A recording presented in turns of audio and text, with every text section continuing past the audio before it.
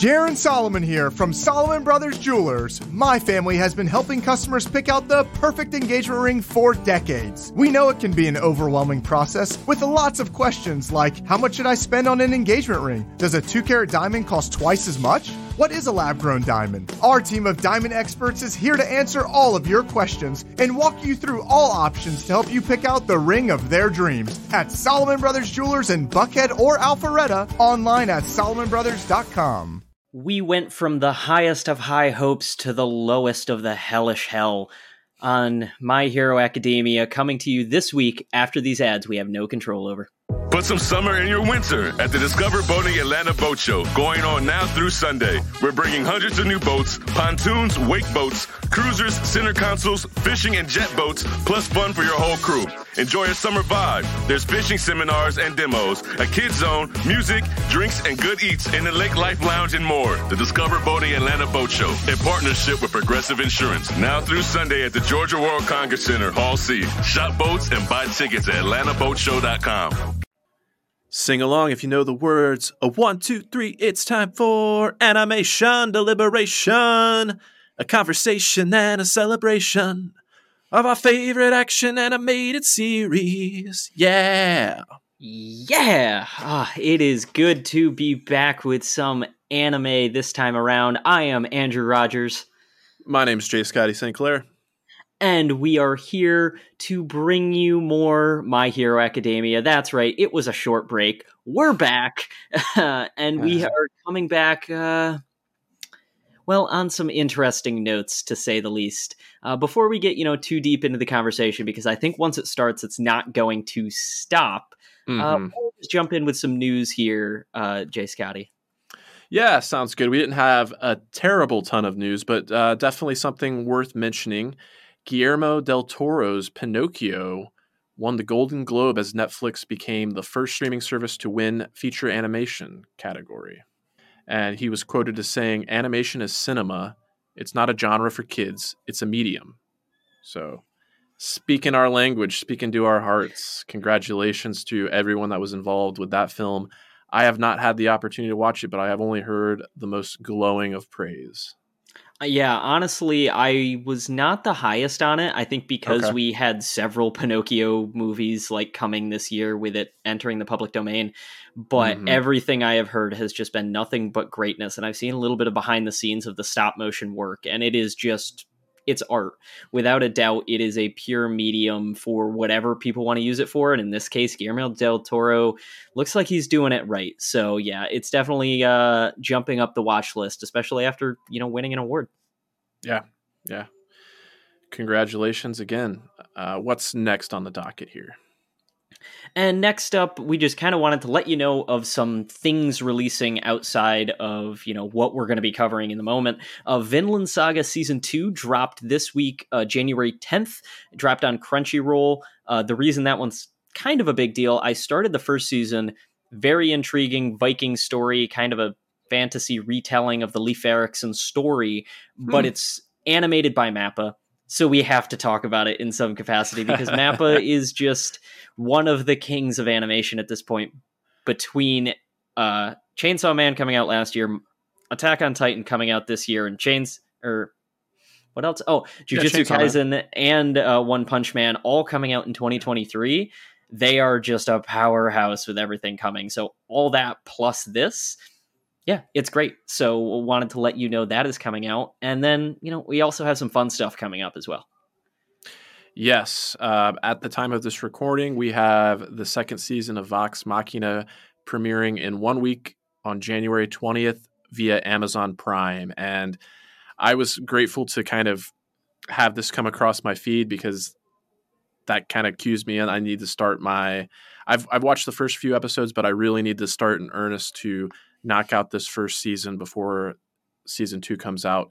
And I think I'll start watching it tonight, maybe knock out a couple of episodes, but it'll kind of be my go-to show to watch an episode or two in the evenings. And I'm hopeful that, maybe we can do some coverage on the show. Maybe I can, Andrew, if you're willing, or Zuhair, or maybe we bring someone else in that's really passionate about it. But I would love to do a primer for season 1 before season 2 comes out. I know we've got a lot on our plates this January, but that's something I would like to do. Oh yeah, for sure. I finished this season over the weekend because I Oh, great. got excited and remembered, Great. and it's so much fun. It has my D&D itch kicking, the dragons, Nice. the dungeons, all of it. It's just, it's a great story. So yeah, I'm very excited, and I think definitely we want to try and get some sort of coverage out there as we go. But that's all for the news this week. We don't have any other sort of Anna minutes because we're kind of doubling down as it is. So Yep. I say we are just going to jump right into the synopsis and then go from there. All right. So season 6, episode 14, back after a 1-week break, Hellish Hell. Prior to the start of the war, a Destro double created by Twice is invited to the Hero Public Safety Commission for a joint operation, which turns out to be an ambush for his arrest. The double rampages before dissolving, killing several heroes, including the chairperson. In the aftermath of the war, all the wounded heroes are taken to hospitals to recover. Among the villains who are arrested are Dr. Garaki, who is interrogated, Mr. Compress, who is taken to the hospital for his injuries, Gigantomachia, who is airlifted away, Redestro and Getten, who are defeated in battle, as well as more than 16,000 members of the Paranormal Liberation Front. However, Shigaraki, most of his Nomu, Spinner, Dabi, Skeptic, and about 100 other Liberation soldiers managed to escape, as well as Toga being missing in action. In the remains of the city left behind by Gigantomachia's destruction, Ochako and Sui help the remaining heroes and first responders help and save as many injured and troubled civilians as they can. However, the casualties prove too overwhelming to the point that some heroes contemplate retiring, believing the work to no longer be worth it. At the same time, the UA students discover the corpse of Midnight, tearfully mourning their teacher and the other fallen heroes. Meanwhile, many other civilians continue to react over Dabi's confessional, wondering how Endeavor will respond. That night, All for One within Shigaraki commands the Nomu to storm Tartarus to free his main body. Wow. It was a short episode, but man, was there so much going on there. Yeah. I don't even know how to describe it besides the beginning of grief, I suppose. Yeah, full transparency, I find myself a little conflicted with this episode because like it was doing the recap and like I understand like what we just went through like deserves to have like a little bit of a pause and like let's take a little bit of inventory and like really absorb all the trauma that just happened. But at the same time, like I noticed it was like getting over like the like encroaching on the 14-minute mark and we were still like in recap mode. So yeah, again, I'm conflicted. I understand why they did it and I understand why it's necessary, but I did find myself feeling a little bit frustrated that like one of the standout moments of the episode for me was the confirmation that Midnight did die. Majestic died as well, but it really, I mean, it was a heartfelt and beautiful moment of sorrow, but it did feel kind of shoehorned in. Like I would have liked to been able to spend more time really mourning these losses and not just having it kind of feel like a footnote at the end of a recap episode. That's kind of where I'm coming from. Yeah, I totally agree. I don't know how much more emotionally I could have taken, however, because just hearing the sheer statistics of how many members of the Paranormal Liberation Front they were up against, how, you know, this probably shouldn't have worked in our heroes' favors, yet here we are. And my only hope is this means that there's so much left to tell of this season that we had to do it here. That there might not even be a moment for our heroes to breathe. I mean, it didn't seem like All for One wanted to let the heroes breathe, that he's going to bring in the next attack. And with most of our main heroes wounded, is it going to go to the students to be the one to stop, you know, what's about to happen? I don't actually know. But yeah, it feels like there's still a lot. And then I kind of wrote it off a little bit again, there's more of the story to tell because we got it from such an interesting perspective that it was Deku in the future reflecting on it and saying, I didn't even read the report until months after, if I remember correctly. And just saying like, it was so hard on them to go through and what is happening next. I feel like there's probably going to be more when it comes down to Midnight and, you know, what it's done to these students to, you know, have their teacher not only die, but to actually be the ones that discover her after the fact. Mm-hmm. It's going to be a lot on all of them. So I hope that means there's at least going to be some sort of funeral, some sort of mourning period, but the show needs to get us out of the battle before we can actually properly have that.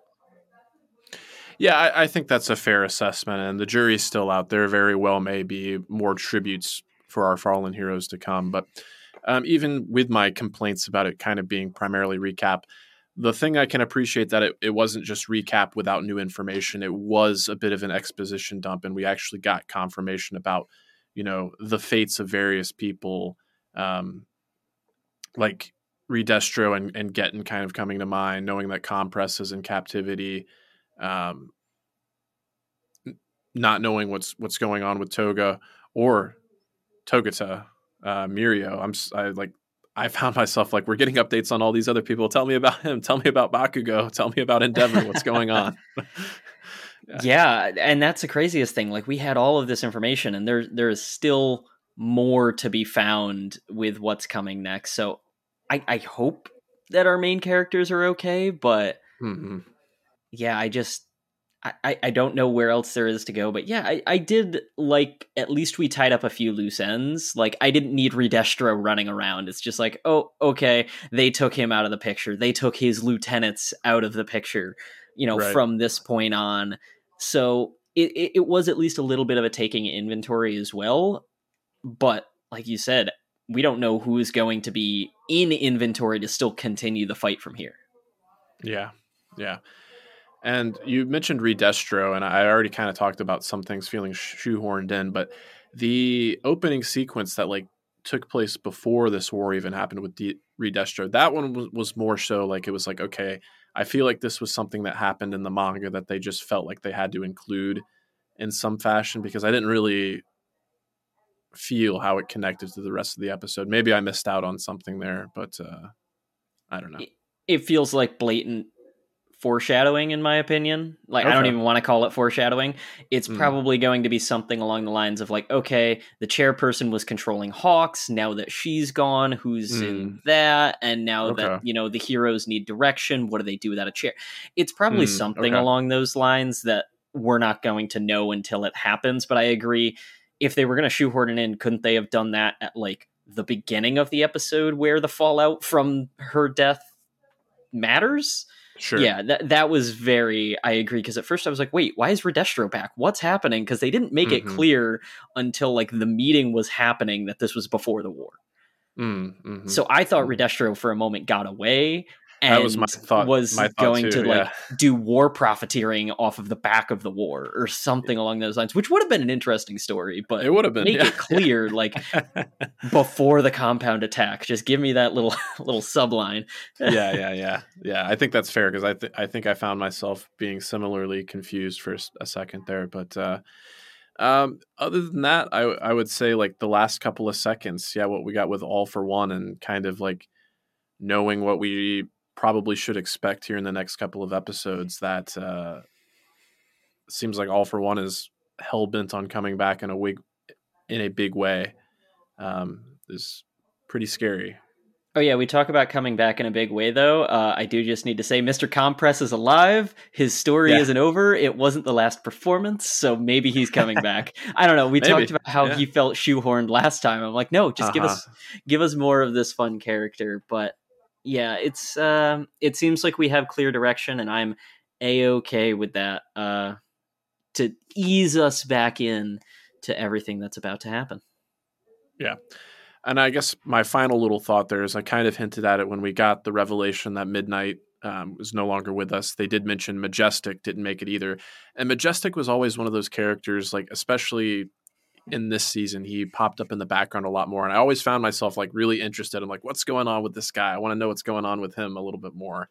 So I'm a little sad that he was the guy with kind of like the big shaman, like witch hat that like, helped some of the other heroes. Okay, I didn't know if you know who it was based on your expression there. No, I was just going to say, I wish there were more of these background characters. I know there are so many of them that we got, time with, because there was one, for some reason they stuck out to me it was a female-looking hero in like Native American outfit fighting one of the Nomus in like a background scene in like the 3rd episode. Sure. And they reappeared on the list of these are the heroes that we lost when they flashed all these pictures on the screen. And I'm just like, I don't want to say I wish I cared more, but I wish they gave us more of those heroes and that they, saved someone by pushing someone else out of the way. And that's why they were up there, little moments like that to pay it off. Although I do think we got the character that got chomped, saving Endeavor's sidekick that we said we were going to remember the name of and then promptly forgot. Master Drill. No, the flaming haired sidekick. Oh, Blazin. There we go. Yeah. Thank you for saving what would have been that blunder there. But that's all good. It's definitely they will be missed no matter who they were. That's for sure. And I hope that's the end, but I have a feeling it's not. I will remember you. Will you remember me? I'm just imagining the pictures slowly fading in and out like it's a 2000s like cop show and it's the end. Yeah. All right. As we get wacky here at the end, let's jump in on the feedback before we wrap up here because it didn't quite pertain to the episode. That's why I was like, let's save it to the end. Sure. But Fabian did write into us answering our number one question that we had last week. And he sent it on the Instagram. So by all means, that's a great way to reach us. I'll plug all the social medias at the end. But this is proof that someone does actually do that. He messaged me and immediately I was like, this is going on air, direct quote. Yeah. Because I don't know where he pulled it from, but it sounds official as can be. Let's hear it. Long ago, all for one, a man with a quirk that allows him to steal other people's quirks and transfer them to others forced a quirk on his younger brother Yoichi. This quirk allowed him to stockpile power within his body. However, unbeknownst to either one of them, Yoichi already had a quirk with no power other than that it could be transferred to another person. The transference quirk and the power stockpiling quirk merged to form One for All. There we have it. Yeah, so that answered the question of it was stockpiling creates All Might's power, and then the pass on was just a quirk that he had without anyone knowing, which kind of makes sense. Like, how would you know that until you have to pass it on? Yeah, so it's wonderful to get this clarity and to have that confirmed. But it is one of those situations where I think we all, as we were kind of like going back and forth, I think we were all right on some level and we were all wrong on some level. So. We all touched upon a part of it. That's why when he sent it in, I was like, yes, we have the answer. There it is. So thank you for that, Fabian. Yes. And then our next piece of feedback, this is kind of a nice place to end because we can use it as a plug for another episode we did last week, which was our New Year's special where we talked about all of our favorite animation moments, film, TV, characters that happened in 2022, as well as what we're looking forward to in 2023. And one of our stalwart listeners that we haven't heard from in a while, TJ Stafford, chimed in, and I think we just finished recording the day before, and he sent this email. So I was like, I see you. We'll definitely include you. We'll throw it in the next time we record. So here are TJ's thoughts. Sorry, it's been a while. Life stuff. And if I'm too late for your New Year's episode, feel free to discard this email. Absolutely not. You will be heard. You took the time to write the email, so we'll take the time for you. I have been keeping up with your My Hero Academia coverage, and all I can say is, wow. This show has had me on the edge of my seat every single week, and I've really enjoyed listening to your discussions about it and look forward to the future conversations. As far as my favorite properties in the last year, most of these will surprise no one. I love tagging along with you guys through the second half of Season 4 of Young Justice. The Entertainment District arc helped move Demon Slayer up on my list of top anime for sure, but it still hasn't unseated My Hero Academia or Attack on Titan as of yet. The Legend of Mox Vachina was also a major highlight because not only was it a wonderful show on its own, but it pushed me into discovering Critical Role, which only enhances my appreciation for the animated series, and now that I know so much about it, I am doubly excited for the new season. Tales of the Jedi was stunning on so many levels and came to us just at the right time to get me excited for what Bad Batch will offer us this next season. As far as looking to the future, I have already expressed my excitement for My Hero, Vox Machina, and Bad Batch. In addition, I'm anxiously awaiting new seasons of Demon Slayer, Attack on Titan, Jujutsu Kaisen, and Invincible, which I believe are all expected to return at some point in 2023. January is going to be a busy month for you guys. I hope you can find all the time to cover everything as much as you want to. The struggle is real. I wish you all the luck in the new year, and I can't wait to ride along with you as you navigate through another exciting year of animated content. Thank you, TJ.